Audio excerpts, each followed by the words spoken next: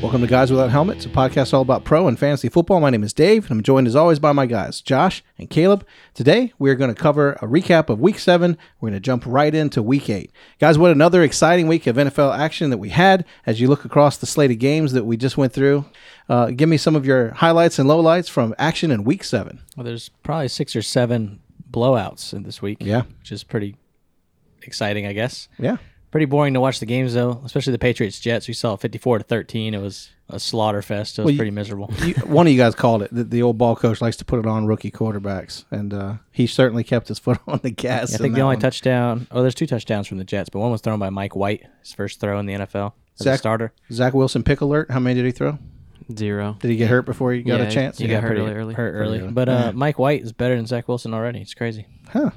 And then they got Joe Flacco. News came that he's going to be going back to the Jets to play. That's my hot take. Yeah, well, wait around for that one. All jokes aside, Zach Wilson's going to miss more than likely 2 to 4 weeks, as they're saying, with PCL sprain, which means Mike White maybe this week or Joe Flacco will be the starter for the next few weeks. So not great news for the team, but the team has not been playing well already. Yeah, there hasn't been a lot of great news Another for this team. unfortunate injury for the team that's very injured. Yeah. Talking about blowouts, although I don't think anyone saw it coming, really. 41-17 Bengals over the Ravens. Ravens get blown out at home. Yeah, it was pretty close towards the end of the fourth quarter, but all I know is at the end of the fourth quarter, they had 3 giant touchdowns basically to seal it, which it was Samaje Perine 50-yard touchdown and Joe Mixon. I think those are the largest runs they've had, the Bengals, over the last 3 years. Mm-hmm. So they were very good at the end of the game, but it was closer for most of the game. The Bengals are the most unsustainable offense I've ever seen in my life. Jamar Chase will have a breakout 80-yard touchdown, and then the next drive, C.J. Uzomah, who had 3 catches this game, 3 targets, had 2 touchdowns over 50 yards each. It doesn't make sense as sustainability. I think it was just a really bad game for the Ravens. So I wouldn't get too hype on Bengals right now. Maybe Jamar Chase, because he does get force-fed on deep throws, but I wouldn't get too high on Mixon and Uzomah, of all people. Yeah, and it's crazy. I haven't seen a quarterback attempt so many deep shots to one player in the league in quite a while. I think Andrew Luck and T.Y. Hilton, that was really exciting, watching those two when T.Y. Hilton led the league in receiving yards. But other than that, I haven't seen people pass the ball deep down the field like that so much. So listening to Rich Eisen today, Daniel Jeremiah was talking about how apparently he had an assistant, a ghost picker, he called him. I thought this was fascinating.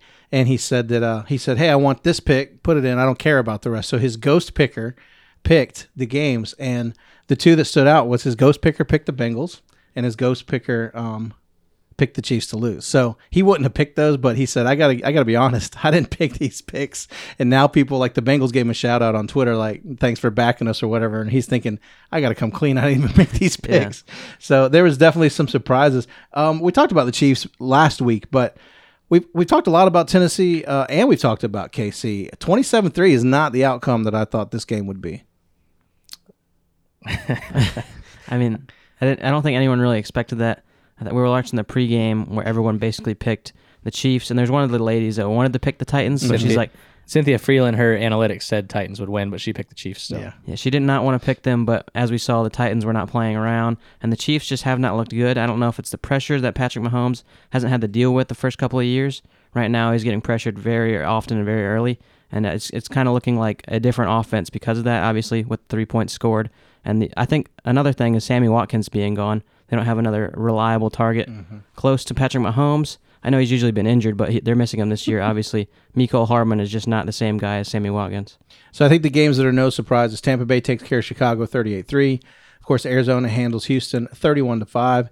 And the Rams took care of the Lions 28-19. Let's talk about Raiders and Eagles. That game was close at times, didn't seem as close at times. Let's talk about that game a little bit. Yeah, I think the Eagles should play every game like they're down 30, because when they are down 30 or down a big amount in the fourth quarter, Jalen Hurts puts the cape on and almost wins it every week. Not good enough, but I think that they need to deal with that offensive problem. They only score in the second half.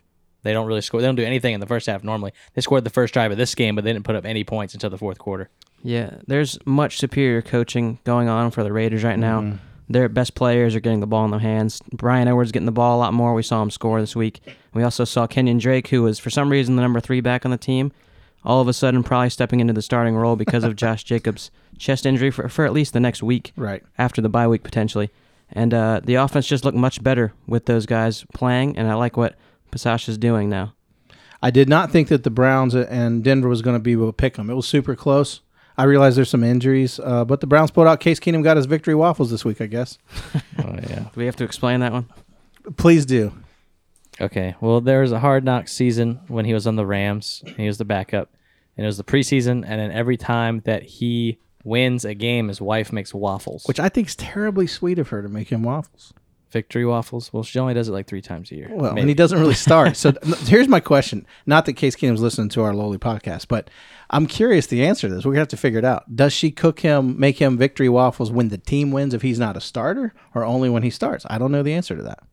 I don't really care. I don't either. It's just good dialogue. Yeah, another game that was kind of upsetting was the Falcons and Dolphins. Upsetting how? We're hearing the Tua needs to be traded or cut or replaced chants more than ever now. And their actual chance, Josh, they're not just hearsay or some guy from Miami speculating or wishing that this could be probable, or There's more talk now than ever. I forgot what his name is. John McClain for the Texans. Been with the Texans for quite some time. pretty credible. Yeah, he finally reported it last week, and before then it was more or less noise. But there is more potential than ever right now that he'll be moved. I can't say for certain. Okay, well, we're going to talk a little bit about Deshaun Watson later in the show. Caleb, do you have something to add to that? Or Yeah, I have a little rant about Tua. Let's real do quick. it. It's Yeah. going to take a few minutes, but hear Come me on, out. I got you. So Tua's played 3 games this year. He's had 835 yards and 5 touchdowns. He has had a few picks. I think the same amount of his touchdowns. He has thrown 70% completion percentage. That's accurate. How many people in the league are doing that? That's accurate. Yeah. He has 278 yards a game, and he's played 10 games as a starter, only 10. Baker Mayfield, in his second year, which is his best statistically, threw for 239 yards a game, which is 40 a game less than Tua right now. He's had 52 games in his career so far, not a complaint.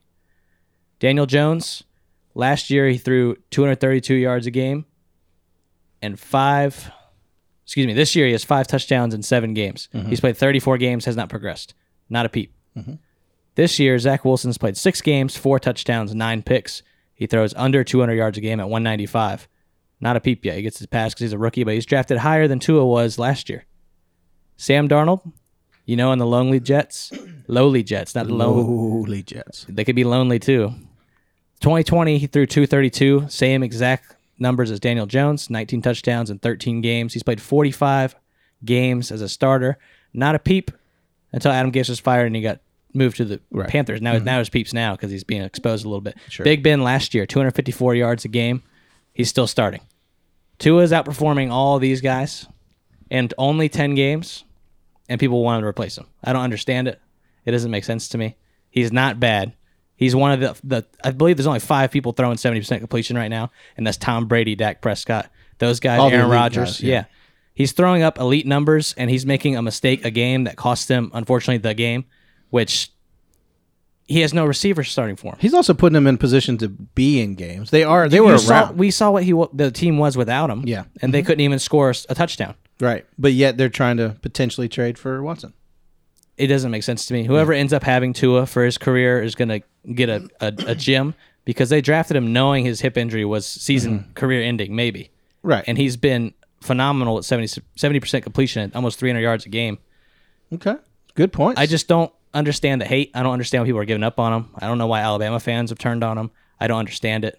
I think we should be more patient. Brian Flores keeps saying he's the quarterback. I don't know where all the news is coming from. It's all smoke, he says. He's the quarterback. He's a starter. He doesn't care. Yeah. I just don't understand the hate, and I think people should pump the brakes a little bit before they want to kick out a 70% completion quarterback. I hear you. Yeah, I totally agree. He was obviously drafted pick 5. The slogan was tanking for Tua prior to his hip injury, and that probably would have gone that way regardless of what Joe Burrow did. It was kind of up in the air at that point if he was not injured. But I think it's important to notice what Caleb said, that he had the hip injury. It was considered a Bo Jackson type injury, but without the nerve problem. So he could have came back, but he probably wouldn't have been the same guy. And I think it's kind of crazy to think that he would be the same guy immediately, getting thrown into the fire mid-season, also while Ryan Fitzpatrick was playing well. And I think he struggled early because he didn't pass the ball as much as people were expecting. They were expecting the big numbers, but he also wasn't passing the ball 30 times a game. He was very meticulous, and he was dumping off the ball, and they were running a lot with Myles Gaskin. That's why I saw Myles Gaskin's production and Salvin Ahmed's production last year. And I think that's changed this year when you see him passing the ball. Finally, he is throwing for over 300 yards. He's being very productive. All the things that Caleb said. He's very good so far this year in the 2 games that he's played, aside from the one that he got hurt in. And I think it's too early to say it, and I think, unfortunately, if they move him, it's better for him because they have a split offensive coordinator position here, and Brian Flores is obviously a defensive coach, and what they've done with the picks is not very good, and I think if they do all that if they trade all the draft capital to get Deshaun Watson, they'll basically have no picks for the future, just like the Rams have. And then Watson will essentially be on the same team he was at in That's Texas. what I was going to say. Yeah, because, I mean, the whole reason he wants out is because they've made some sketchy moves, trading the best receiver maybe on the planet for And a Hall of Fame pass rusher. Yeah, Who's old, but still. No, I hear you. And, I've been critical of Tua in that I just watching him, I don't see the boom factor. But hearing your statistics, I agree. Doesn't sound like on paper a person that you're going to want to get rid of if he's being that productive. And also, most people, I know people that follow football heavily can, but most people can't name a receiver outside Devontae Parker on their roster. Xavier Howard's not averaging half a turnover like he's been averaging the past 5 years. Yep. The team is not as good as it was years past, and we expect a guy that's played less than a season in a year and a half to carry the load, and he's doing his best, and I don't think he's doing a poor job. Yeah, and he also brings things that a lot of quarterbacks can't bring. He's very accurate. He throws the ball in very tight windows. He's very good with his ball placement. He knows exactly where he's going to put it and how to put it there. And he's also extremely athletic, which we see a lot of people talking about now. A lot of head coaches want. Even Mike Tomlin today talked about it, how he wants mobility at the quarterback position. Obviously not going to get that with Big Ben, as he's going to be the starter for the rest of the year. But teams do want mobility, and that's exactly what Tua brings, regardless of his hip injury. And he just brings things that normal quarterbacks can't bring, and he needs to be... And the team needs to pour into him because he needs confidence, and he needs to be poured into to be the starter. I mean, you can't go into every week with their news and rumors being about how you're going to get a different quarterback. Yeah, and he's still producing regardless of that. Yeah. Last point about Tua for me, but he's on pace to have 3 times the amount of passing touchdowns that Daniel Jones had last year. And there's not a peep in New York about Daniel Jones being fired. They're like 3rd-year leap. Next year will be the 4th-year leap.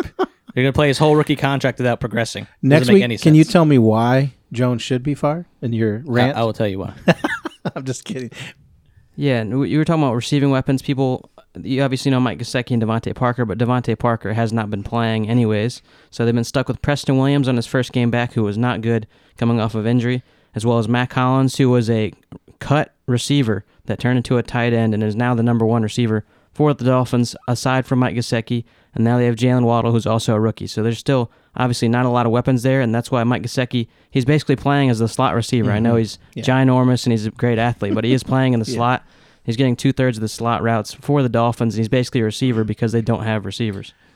Let me change the pace to another game because we got some more games to talk about here. Just a few. Getting ready to wrap Indianapolis and the 49ers. It was a very fun game to watch as far as for fantasy. Chris Collinsworth said it was very wet.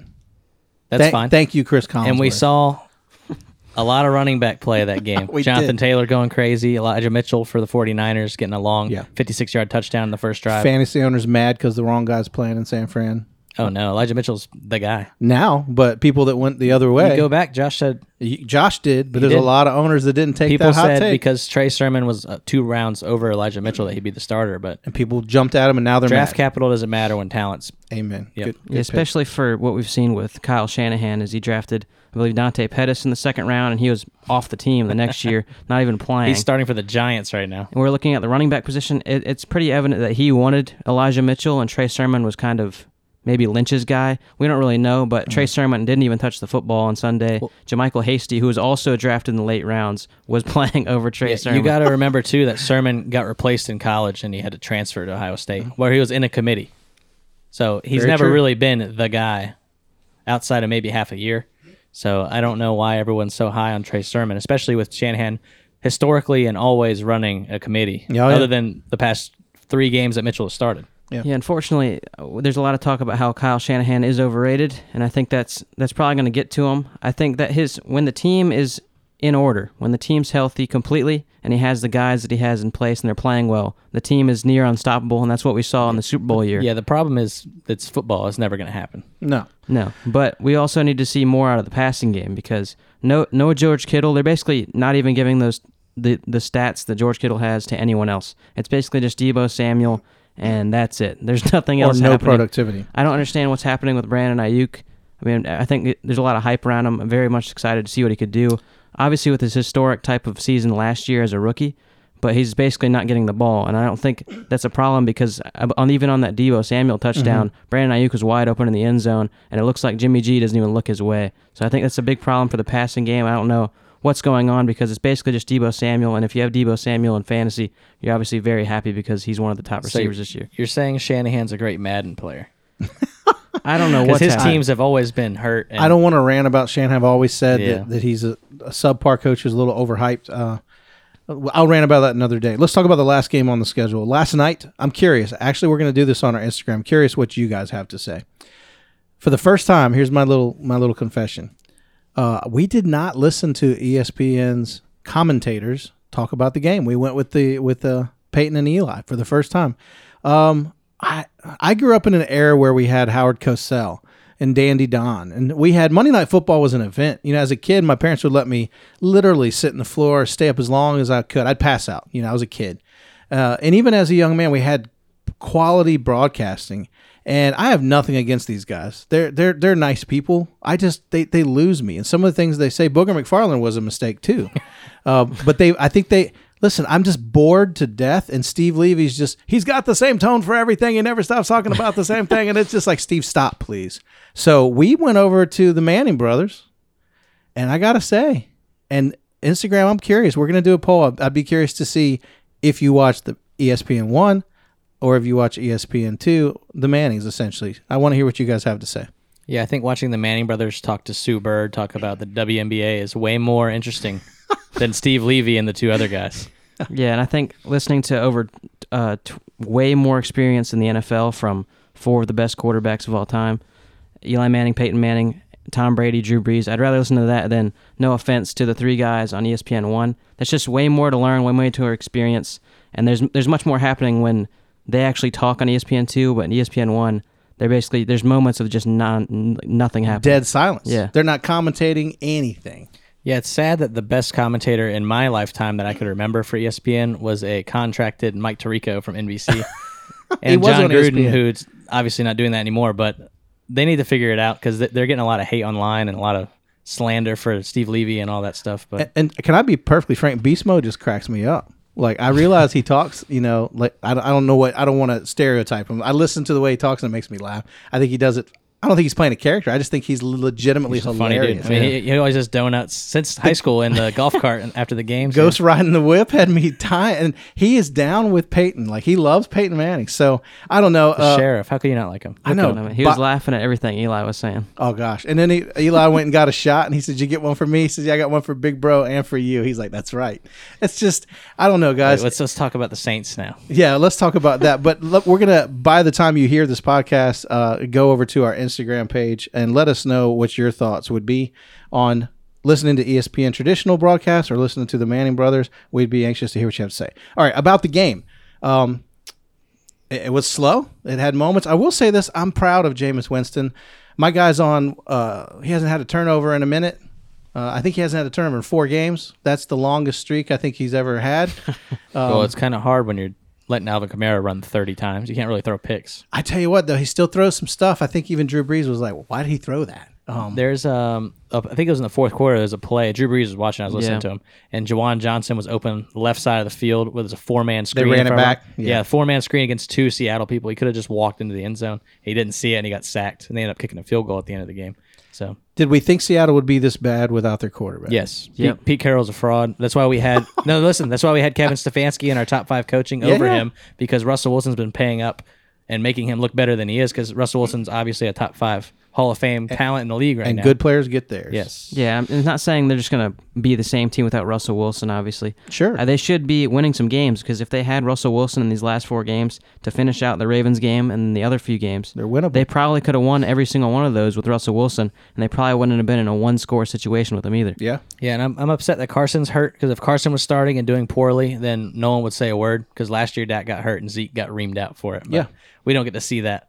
We saw Rashad Penny get, I think, 5 touches, 6 yards or something terrible. I'm just listening to all the national Front flip. broadcasters. Many of them. Not Dan Patrick. He's always pretty even. Sorry, keel. I'm pretty bitter this week. No. I mean, you heard it here, guys. Pete Carroll is a fraud, according to guys without helmets. Gosh, that's Just not as good. yeah, that's brutal.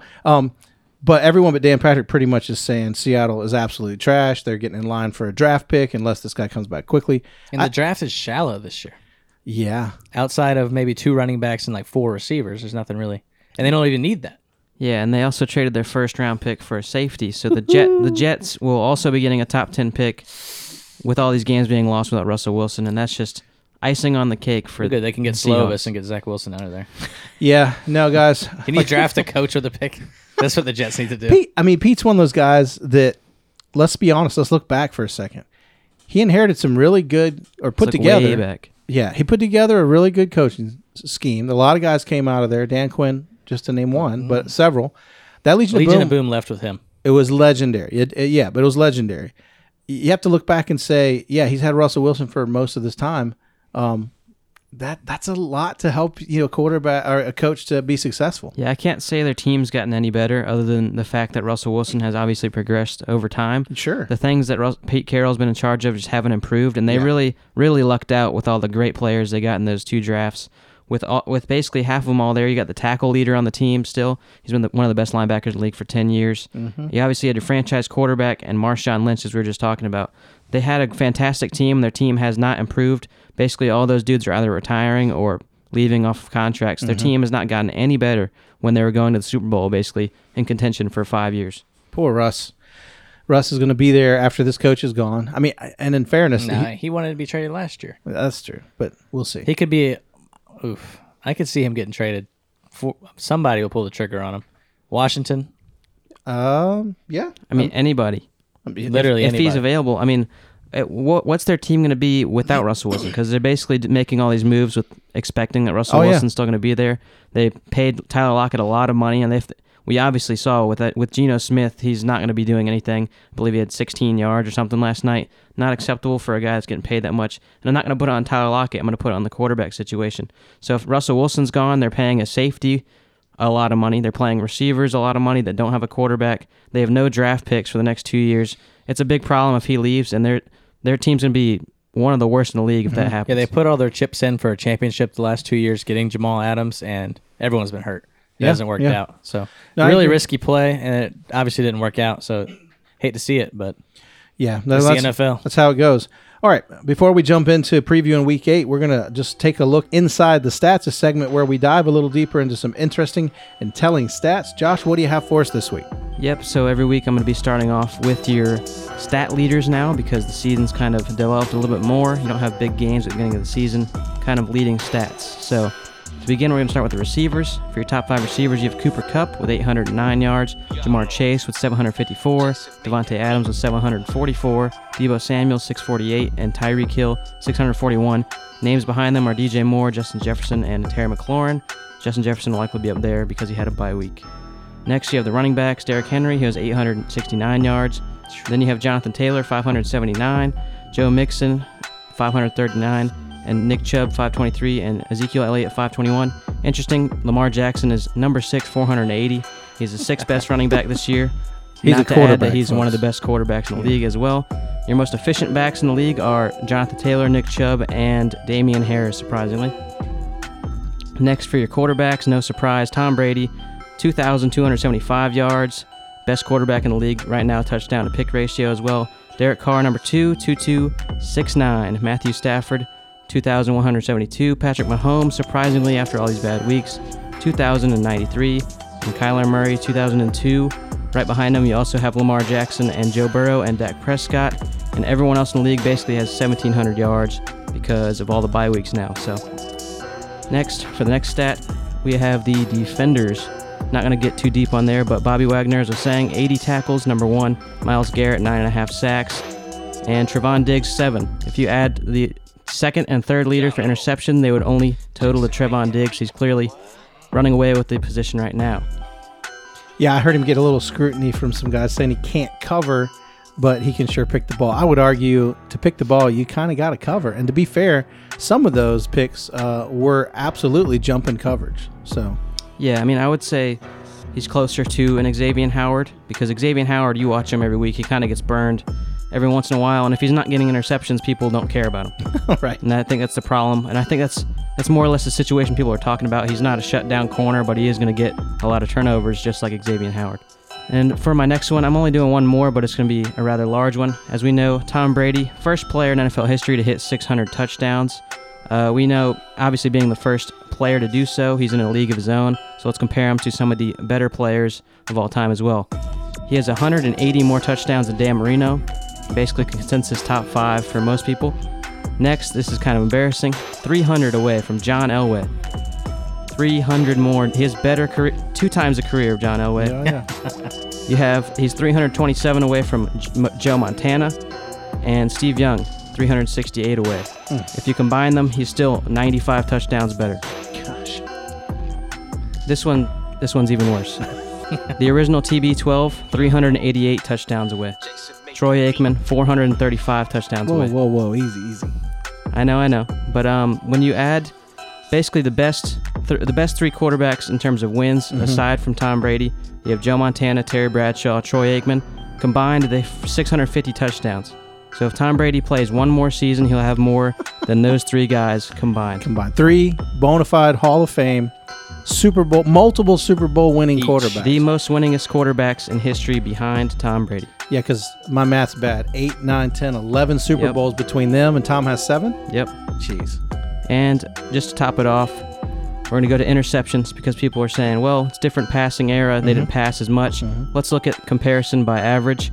Tom Brady's thrown 7,000 more times than Terry Bradshaw. Oof. He also has 16 less interceptions. Gosh. So is it safe to say the efficiency of quarterbacks, especially Tom Brady, is higher than it was in the 70s? Yeah, I mean, if Tom Brady threw as much as they did, he'd be far superior, is what I'm getting to. But if we look at, if these players, we're going with Joe Montana, Terry Bradshaw, Troy Aikman, 3 best winners other than Tom Brady, if they threw as many times as he did, Joe Montana would have 281 interceptions. Troy Aikman would have 325 interceptions. And hold your seat, Terry Bradshaw would have 586 interceptions. Ooh. I know it's a different era, but Tom Brady in a different era is outproducing them regardless of what he said. Yeah, 100%. Tom Brady's clearly the best quarterback. Well, I mean, he's had longevity. He's missed a year and a quarter because of a suspension and an ACL injury. He's played every single year. He's been a top 5 quarterback every single year of his career. He's been MVP 2 or 3 times. He's probably going to win it this year. He's on pace for it. He's unstoppable. He's the best player in NFL history. I mean, I've been critical of him for years. People that know me know I'm critical of him for years because I get tired of seeing, even when my Cowboys won a couple in a row, I was like, gosh, there needs to be parity. I think I just get tired of You did not say that. Well, you weren't even around back then. That's how long I told you it's I was been. born, and then the Cowboys just lost. I think you're the curse. My point is, I was super critical, I think, because I get tired of every year Belichick and Brady. And then when he parted ways, I started thinking to myself, I got to give these guys a fair shake, see how they do without each other. It's different for Coach because he's starting with a rookie quarterback. You got to give a rookie quarterback a chance. I mean, you don't expect him to come out, of the gun and just be blazing. But I think he's second or third year with the Patriots. He won a Super Bowl. Yeah, but Brady has just proven to me, one, it seems like he's a lot of fun. Even the way he's handled the 600 touchdown game ball. I've been listening to that all day. Like, it's class, I mean, the guy's full of class, and everyone he played with, including his biggest rival, Peyton Manning, they're besties. So I can't be a hater It's of a the game. guy. You can't let it be like that. Yeah. Yeah, and I think the biggest problem people had was accepting the type of dominance that the Patriots and Tom Brady had. People didn't want to see them just, another season of Tom Brady, another season of that. Exactly. And I think people also... I was bitter, okay? People Forgive also me. proclaim these players, once you see a couple of years, that they're the best. We see it with Patrick Mahomes right now. He's been the best quarterback in the league for 3 years, and he won a Super Bowl in that time as well. But we're seeing that he's not playing well right now, and people are like, is he really that good? And I think that's the biggest problem when you put those guys up so high, and just Tom Brady never came off of that hill. Yeah, that's the same thing. I'm going to compare him to LeBron James, not as a player or being the best ever. Yeah, I got you. But when LeBron kept winning with the Heat and the Cavs, it was like, we couldn't do that in the West, and he went to the Lakers and won it. And he won, yeah. Yeah, and the same thing with him. He's been winning in the easiest division in football. Can't win without Belichick. He can't win without Belichick, can't win without being in the AFC or in that division, and he goes to a harder division, a harder conference, and he wins it the first year.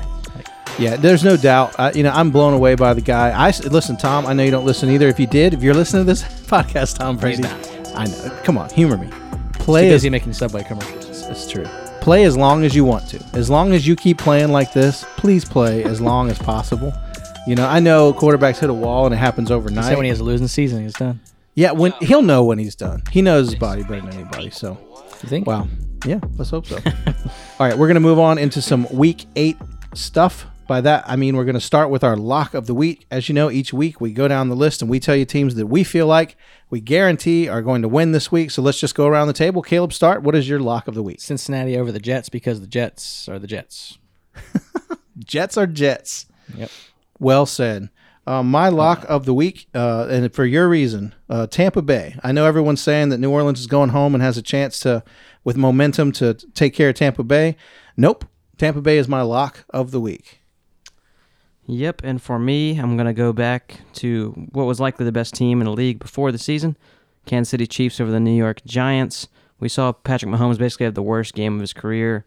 Last game, they only put up 3 points, but he only had 1 interception, unlike the guy they're playing, Daniel Jones. Cannot say his worst game is just 1 interception or 1 turnover. He's a turnover machine, and I just don't think their offense is going to get settled with it against the Chiefs. I know they're the worst defense in the league right now, but I think that when the Chiefs' offense is humming and the Giants have to catch up, it's just not going to happen for them. And they also lost one of their best defenders in Jabril Peppers with a ruptured ACL, unfortunately. So I think this is going to be a hard task for the Giants, even though the Chiefs have not been playing well. Chiefs just have to blitz every play. Daniel Jones melts. Yeah, all his receivers are hurt. Shepard re-injured his hamstring last week. I think Slayton's back. Tony might be back. We don't know, but I think you just blitz him every play. Yeah, and the biggest, Saquon still might not be back as well. So Andrew Thomas, if he's not playing, Daniel Jones has not played well without him, other than the last game, which you could say Sam Darnold played worse than him, but he did. He did. All right, let's move over to our upsets. Caleb, who do you have as your upset this week? Chicago over San Francisco. I think Khalil Herbert is amazing, and San Francisco's been getting ran all over. I don't know another word for that. They're getting trampled by running backs. And I think that Shanahan's getting exposed a little bit, and Fields is not as bad as he just performed, obviously. I think he'll bounce back this game. How about the hot seat? Nagy's still sitting right on top of that thing, or is it cooling off? 100%. No, it's not cooling off. Good. All right, Josh, what do you have for an upset? Yep, for me, I'm going to go Pittsburgh Steelers over the Browns. I bet against the Browns last week, picking the Broncos. I didn't feel great about it, but I knew that it was an opportunity for the Broncos to take advantage. But Kevin Stefanski is obviously better than the Broncos, and I'm picking the Steelers because they're coming fresh off the bye week. Mike Tomlin's very angry because people are asking him if he's taking the USC job. Never say never, but never. Yep, he's saying, "Why would you ask this to me? Why would you ask me this?" Basically, because he said, "Would you ask Andy Reid? Would you ask Sean Payton?" Well, but in fairness, none of those guys' names was brought up by Carson Palmer on national radio show. I mean, everyone listens to the damn Patrick show, and that's where it broke. Well, I think it's because they get paid more than him. But I hear what he's trying to say, but not to get into that. But the rushing yards for the Browns have been number 1 in the league because of the game that Dearness Johnson had last week. I do not think that's going to happen again for him, especially if he's the starter. Pittsburgh Steelers have been a top 6 defense this year, and they would be top 5 if TJ Watt didn't miss a couple of games. And I think this is a great spot for them, especially because the Pittsburgh Steelers are healthy. And this is just not what the Browns have been all year. And Baker Mayfield, unfortunately, has been playing just as bad or just as good, however you want to put it, as Ben Roethlisberger this year. This is bad. That's just funny. Tua's outplaying him. Yeah. Is it just as bad or I don't know. It's Baker Mayfield. That's wait. Tua has just as many touchdowns as him in 2 games. Hey, I hear you on we won't get back into that. Let's not get back into it. We'll talk about quarterbacks here in the buy or sell. Believe me. Okay. For me, my upset, I don't trust Atlanta being favored at home. I don't trust Atlanta to win at all. I know they've rambled off a couple wins, and Carolina has stumbled. I think this week Carolina gets back on the winning side of football and figures something out against Atlanta. If there's a team they can do it against, it should be the Atlanta Falcons. Okay, so there you have it. You have our locks. You have our upsets. Now for hot takes. Caleb, what is your hot take of the week? This is only if he suits up. Joe Flacco, if he plays, will have 3 touchdowns. Whoa, Joe Flacco for the lowly Jets. Yep, I think when he's on the Ravens, he loved peppering his running backs. I think Michael Carter and Elijah Moore are going to be very good with him, especially with him checking down. He is older, so it should be good. What's the probability that he will start? I have no idea. It's the Jets. I mean, it's Mike White, so probably high. Does he? He doesn't know the offense. Obviously, it's a completely different coaching stuff. Well, yeah, probably. Flacco? Yeah. Well, yeah, it's a different coaching staff. Yeah, so it's all different. Josh, what about he remembers what the stadium looks like, though. That's true. He remembers how to get to his locker room. Yeah. I got you. That's an advantage. Yep, for me, I'm going to say that Matthew Stafford, he will throw for 400 yards, 4 touchdowns against, as you would say, the lowly Houston Texans. They've scored single digits in 3 of the last 4 games, and they're just, I know they get turnovers, but they're playing against Matthew Stafford, and he's not exactly a poor quarterback or a bad performing quarterback. This is going to be a blowout win for the Rams, unfortunately for Texans fans, and I think it's no different. 400 yards, 4 touchdowns.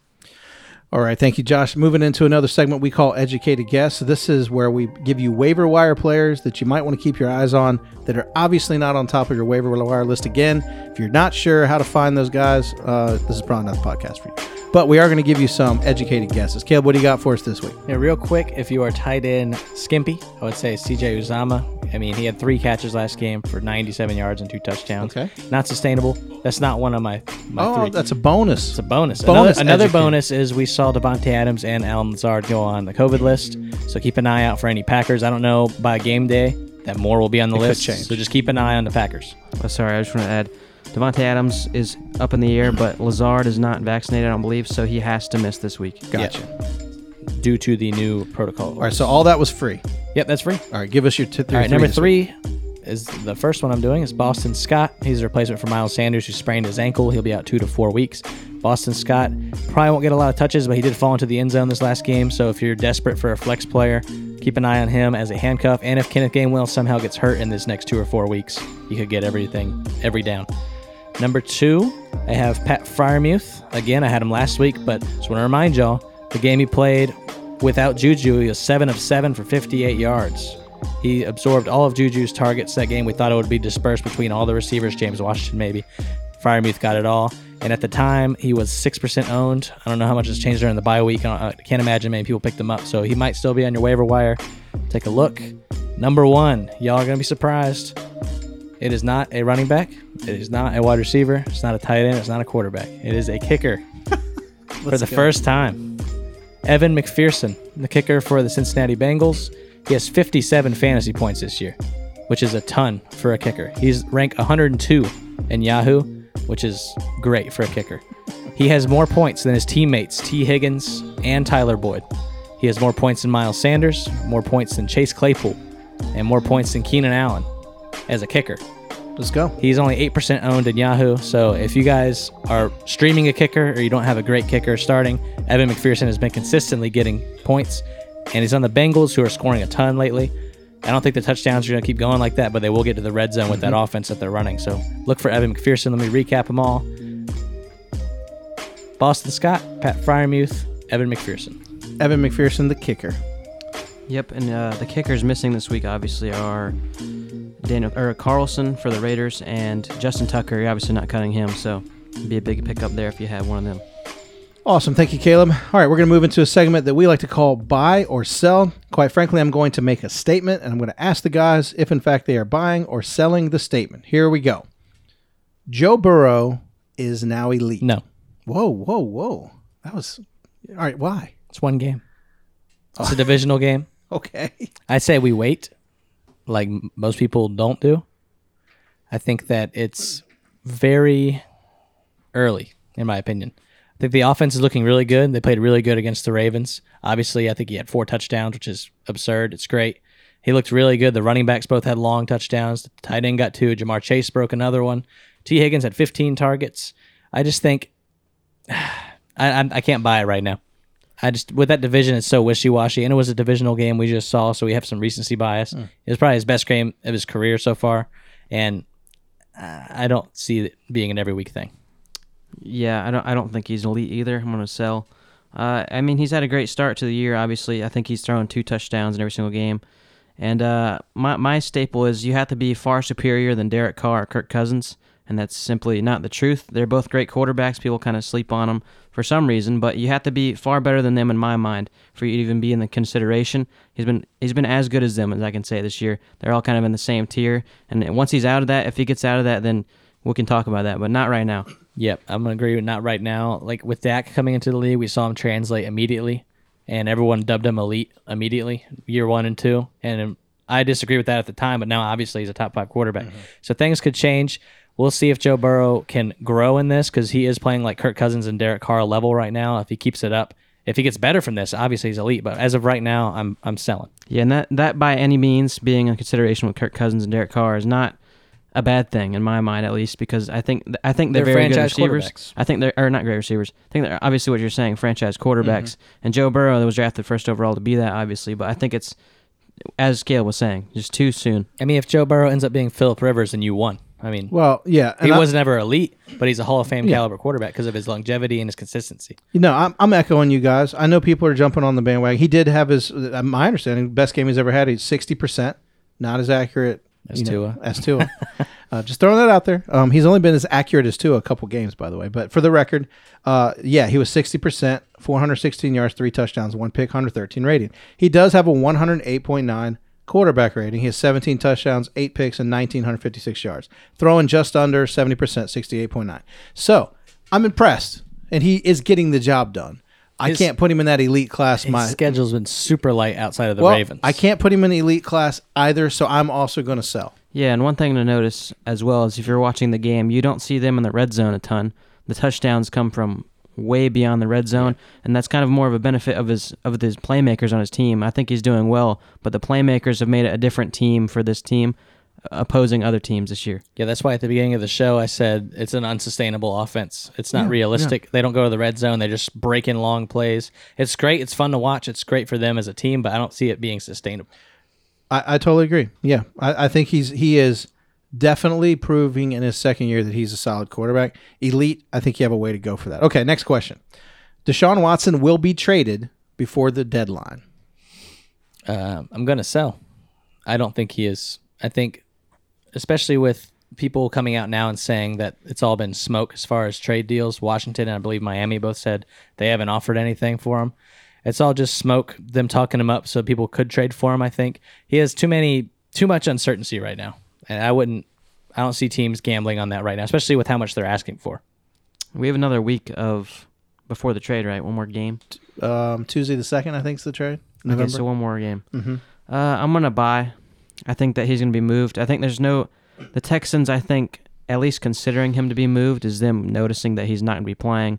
He obviously has a no-trade clause, meaning that if they both agree to get traded, he can be traded. We already know this, but he can deny what teams he wants to go to. So if there's no good teams, then he probably won't be moved because he's going to be getting paid a lot of money still.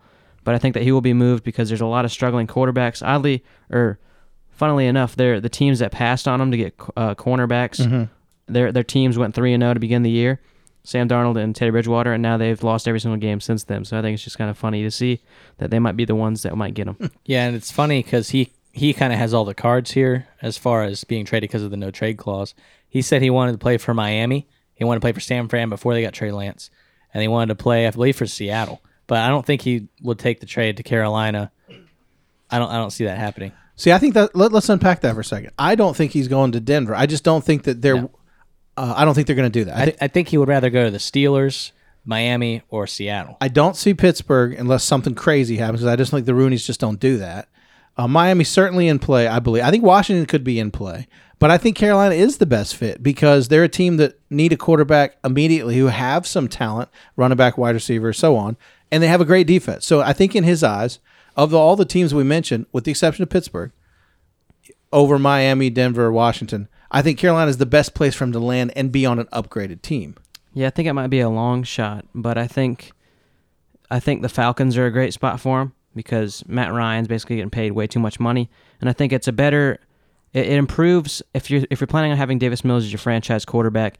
Matt Ryan being a similar type of player to Davis Mills would help and appreciate Davis Mills a lot more if he was there the first couple of years while coaching up Davis Mills. And I think that Deshaun Watson, I believe, was also born in Georgia. He's a Falcons fan. I think it's a great fit, and I think that because he gets to pick where he wants to go, if the Falcons are willing to swap quarterbacks, then I think that's a great spot, possibly. Let me throw a wrench in it. Do you think that the Vikings would have a word with that? You think that they'll try to get him? I don't know that I believe anything other than potentially Miami because there's been so much hype. I'm just speculating. Yeah, I don't know. Mike Zimmer said before last year and early this year before the season started that he's tired of Kirk Cousins' shenanigans as far as the vaccine. Mike Zimmer's a clown, but right. But I think that especially their fan base has already wanted him out a couple times before. I think teams that need to do something is probably Carolina, Washington, potentially Denver. I was just trying to see if y'all thought the Vikings would I mean, it depends what Kirk Cousins does because the last few games have been very good.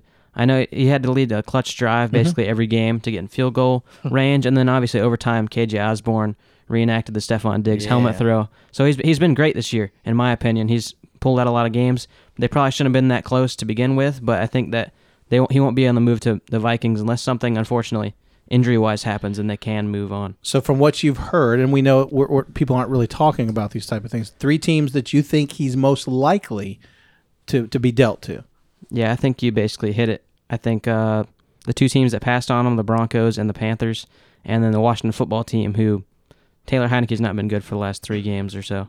Yeah, realistically, I don't think the Miami's going to pull the trigger on that. I think Tua's playing very well, and I don't think that they're going to waste picks and their time with a guy who's a little bit better than that. We'll see if Tua's consistent, but he's playing at that caliber. Yeah, and I think that the largest, as you're saying, the largest problem in him going to Miami is the Tua situation, because it's also rumored with the other rumors that Deshaun would be heading there, is that the Texans do not want Tua, and they would have to bring in a 3rd team, as we're saying, which we don't know, that you have to have 3 teams in that situation, and basically if that does not occur and a 3rd team does not want him, then that trade's not going to happen. Yeah, if the Steelers want to throw up 2 firsts for Tua in a 3-way trade, I'm all for it. Are the Steelers in a situation where they're close enough to do that? I mean, do they need their draft picks over the next couple of years? No, and I think the biggest thing for the Steelers, they've been one of the better. They've been done a lot better than most of the league with their money. They're very good with their money, and that's why you see that whenever they draft big-time receivers, they often go to free agency with like Emmanuel Sanders and other players. But we see they're very good at drafting receivers, which cost a lot of money now with the long-term contracts, and they usually don't perform in those contracts as well, which is why you'll probably see Juju on the way after this season. And they also do very well at drafting linebackers and edge rushers. That's a big thing. Those are one of the largest, highest-paying positions on the defense, and they rotate those guys out very well. Also, we saw Alex Highsmith, who I believe was a 3rd rounder, is now the starter over Melvin Ingram. Melvin Ingram, and I think that's how they save all their money, and I think that if they get a chance to improve their quarterback, as I was saying, Mike Tomlin, for some reason, was talking about athletic quarterbacks, might be a hint there, but I think if they get a franchise quarterback somehow without having to draft, I think that's great for them, because usually if they have a late draft pick, they'll trade up and get a franchise linebacker or something like that. All right, moving on. Next question. Allen Robinson will be traded before the deadline. I'm going to sell. I think Matt Nagy's in the hot seat. He's going to try and keep all of the toys in the toy bin. He doesn't want to get rid of any opportunities. I know that him and Justin Fields are not really clicking, but I think that could change. I don't think he's traded. I don't think that anyone's going to pay up for him. He's been playing pretty bad, and Matt Nagy can't afford to lose anything on his team right now. Yeah, it's hard to say because he's basically been a non-factor this year. Yeah, he's been a decoy. More or less because of the quarterback situation. But I'm going to sell. I think unless a team offers up a ton for him, a guy that's basically not on a contract, like that they're the gonna, Packers or somebody. Yeah, that they're going to have to pay up for after this year, and then I don't think it's going to happen. I think it's the only situation. I just said that, just popped in my head, but the Packers wouldn't be a bad spot for him because they're going to be moving Devontae Adams after this year, as it seems. Yeah. And they could get a franchise receiver right here. Yeah, I've been critical of him. You guys have loved him. Obviously, productivity, as you mentioned, Josh, is not ideal. I mean, he hasn't caught a touchdown pass in weeks. Hasn't had a ton of targets. He's just really not. Yeah, and I think that Allen Robinson's kind of one of the last guys you'd want for a rookie quarterback because you can't visibly see that much separation, but when he's in front of the defender, he's going to catch it. And I think that's not great for a rookie quarterback who kind of doesn't understand what open is. They always reference this. What open in college is not the same as open in the NFL. Very tight windows. And I think that if the Dolphins want to improve their passing game, they can get someone like Allen Robinson who fits Tua very well. Tight window throws, a tight window player. It's a great spot for, in my opinion. And I think that, as I was saying before, the only reason he'd be traded is if someone offers a lot of draft capital knowing they're going to have to pay him the next year. Is there a chance that he's just kind of over it too? This performance, maybe saying he's tired of being a Chicago Bear? He wanted out last year, and they got Fields, so they convinced him to stay. He got tagged again. Yeah, and I don't think it's that Justin Fields is bad by any means, but I think there's also been communication errors. I know they talked about it after the Tampa Bay game, but they were saying that they basically over the last 2 games they've had plays where they've said that there's 12 members of the defense on the field, so they hike it very quickly, and he chucks it up basically as a free play, as you always would do, and that has not been the case. They basically led him the wrong way, and it's led to interceptions. And there's also been plays where he's hitting Darnell Mooney straight in the hands, and it's bouncing off and going for interceptions. So, not good there in Chicago. Okay, moving on. Antonio Gibson is a bust. there's two ways to answer this question. I think yes. Yeah, buy or sell. No. Listen, I'm buying for fantasy. Yes, Okay. because people are drafting him at the end of the first, top of the second, Right. and he's not performing at that. Yeah, Obviously, because everyone who writes an article in a fantasy anywhere says that he's a viable RB1. yes, he is a bust this year. I think he is a bust as a every down back in this league. I'm going to buy. Okay. He right now is running 3.96 yards a carry, which is way below the league average for a every down back. He has 3 touchdowns. Hasn't had a touchdown in 3 weeks. And all of his touchdowns have been broken coverage, Yeah. like 60-yard down the field. He is not a factor at all. He's had 14 catches in the reception game. He's losing all of that to J.D. McKissick, who has outsnapped him in the last 2 games. This is his last week for me to see if he's even good this year because he's playing Denver, who has no linebackers. But he's nursing a shin injury. He's playing through a fractured shin bone, which, for one, he shouldn't even be playing. Yeah. The coaches shouldn't even let him play because if he gets rolled up on, he's just going to snap that in half. You'll have another Joe Theismann. Yeah. Another It's not Smith. It's not smart.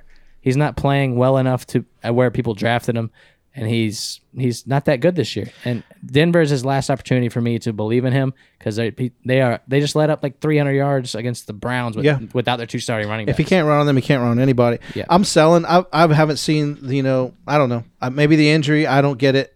He had 90 yards, against the Chargers. Outside of that, he's been suspect. His average is not going up. He's not getting in the end zone. He's not getting, first downs. He's just not. He doesn't appear to be as productive a back as you need at RB1. So you said no. So you're saying he is a bust or he's not a bust? Antonio Gibson is a bust. I'm buying that. Okay. We're both buying. Yeah, we're both Well, buying. for me, for every reason that y'all have said, basically not efficient whatsoever, and he wasn't even really that efficient in his first year as well. And he came in as a receiver / running back, kind of up in the air for the most part.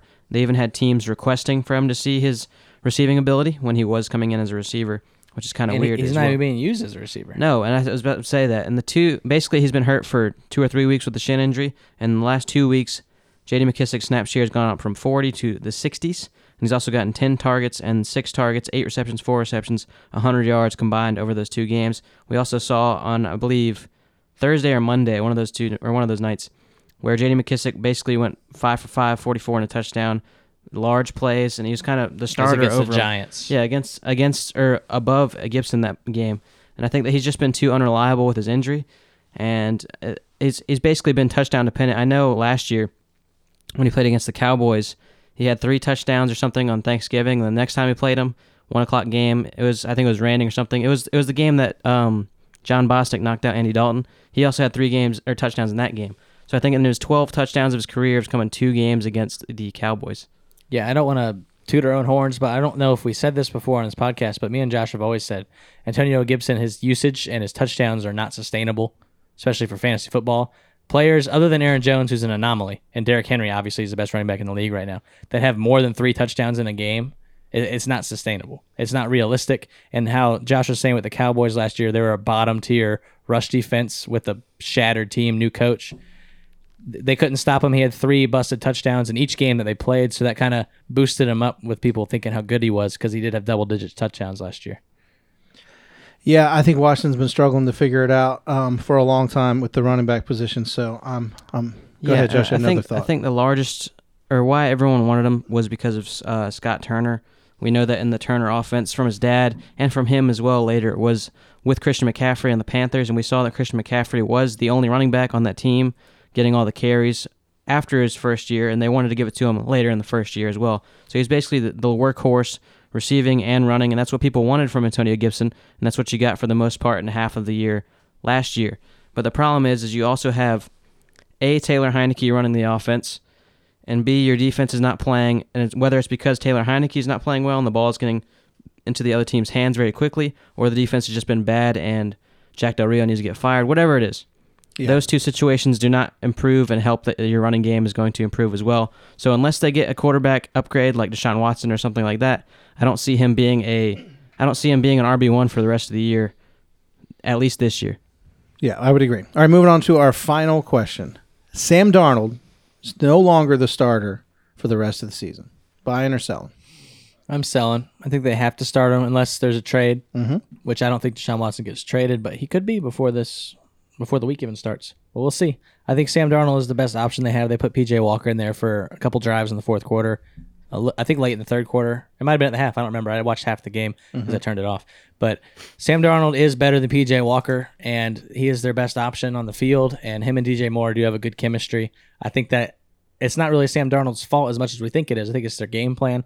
They only run the ball in the first quarter. I believe Chuba Hubbard had 10 carries in the first quarter, and then he had 2 carries in the rest of the game after that.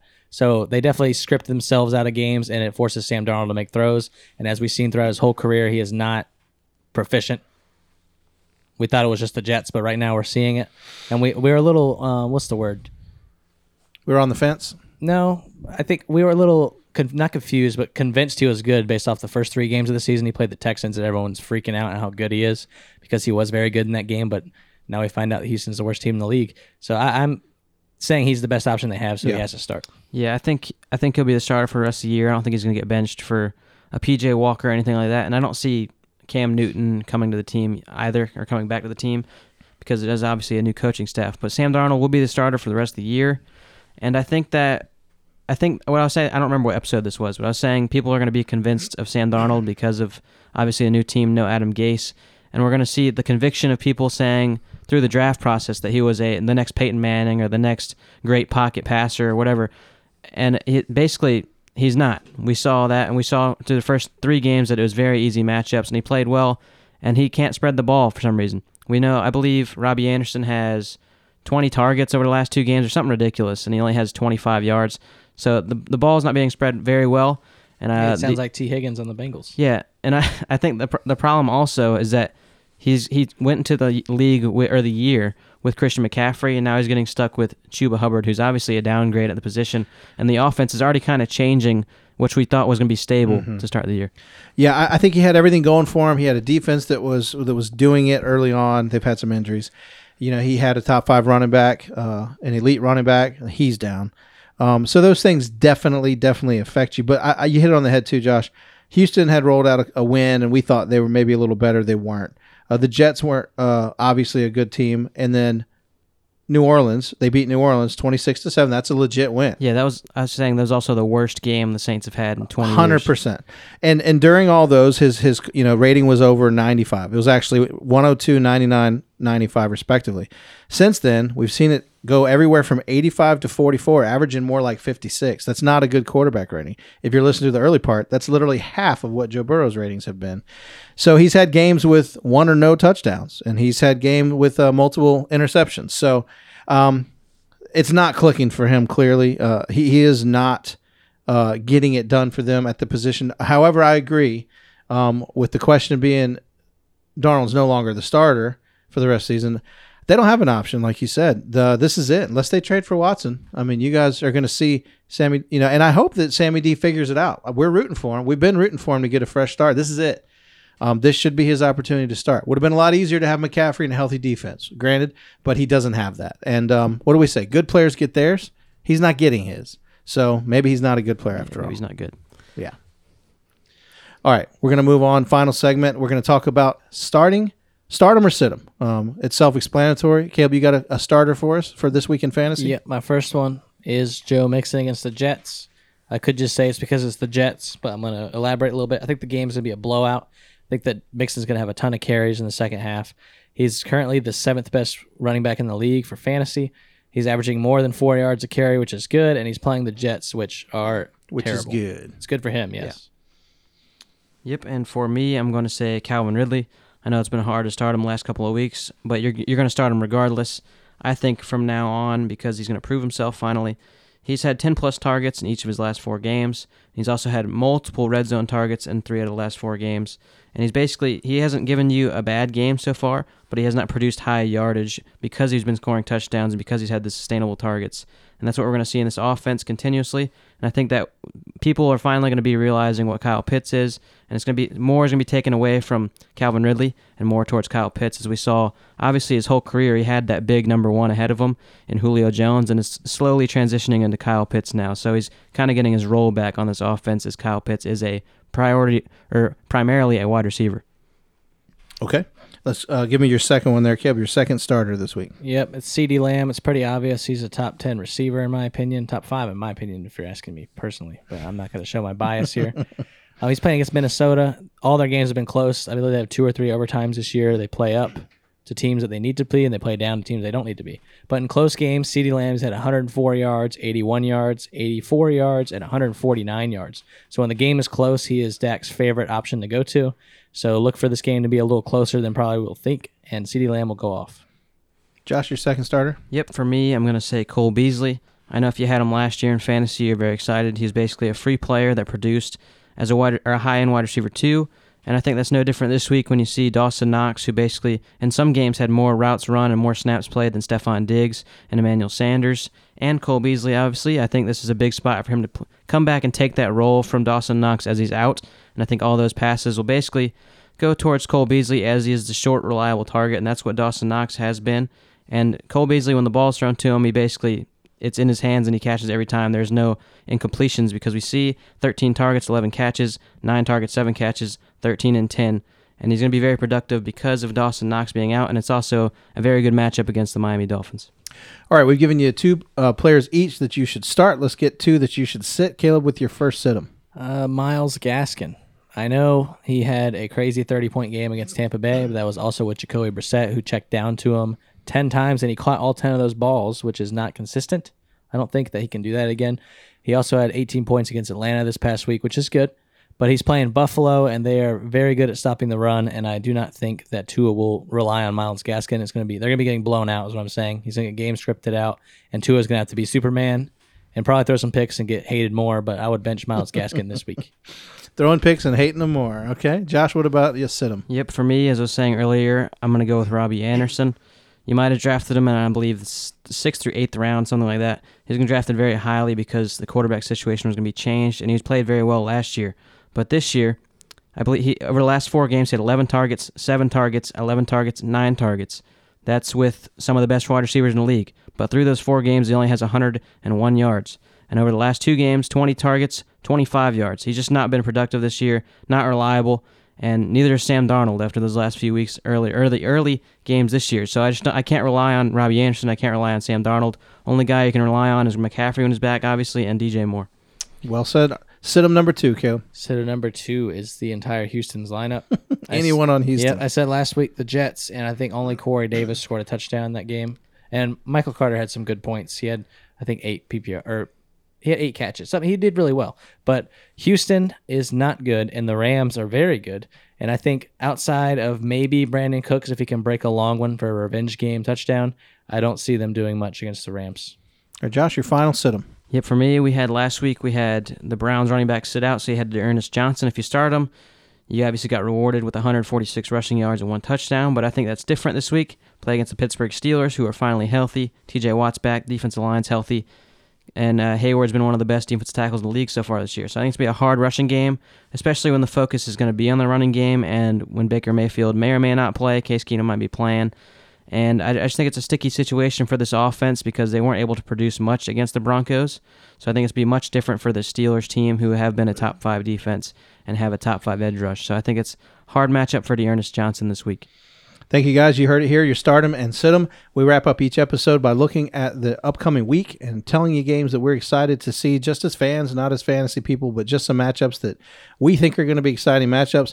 I'll say right away, Kansas City is going to do work against New York. So if you like to see teams get slaughtered, that's a game for you to watch, because I do think Kansas City should find a groove against this team. If not, I'll be surprised. But that's definitely a slaughter game. I'm really excited to see this Thursday night game that's coming up, the Packers and the Cardinals. The Packers probably won't have a couple receivers because their wide receiver room had a COVID little situation, but I think that this game was going to be very close. It's Aaron Rodgers. I believe last time they played in the spotlight, it was Larry Fitzgerald having a long touchdown and Aaron Rodgers having back-to-back Hail Mary touchdowns to win the game. One of the best games I've seen in my life, so hopefully we can see something comparable because this is Kyler Murray and not Carson Palmer. So I'm looking forward to it. Yep. I'm excited to see half the league come back off the bye week. We saw the Steelers, Cowboys, Chargers, Jags, and I know I'm missing somebody. Vikings. Yeah. We get to see all those teams come back. We see the Steelers against the Browns. It's going to be a great divisional matchup.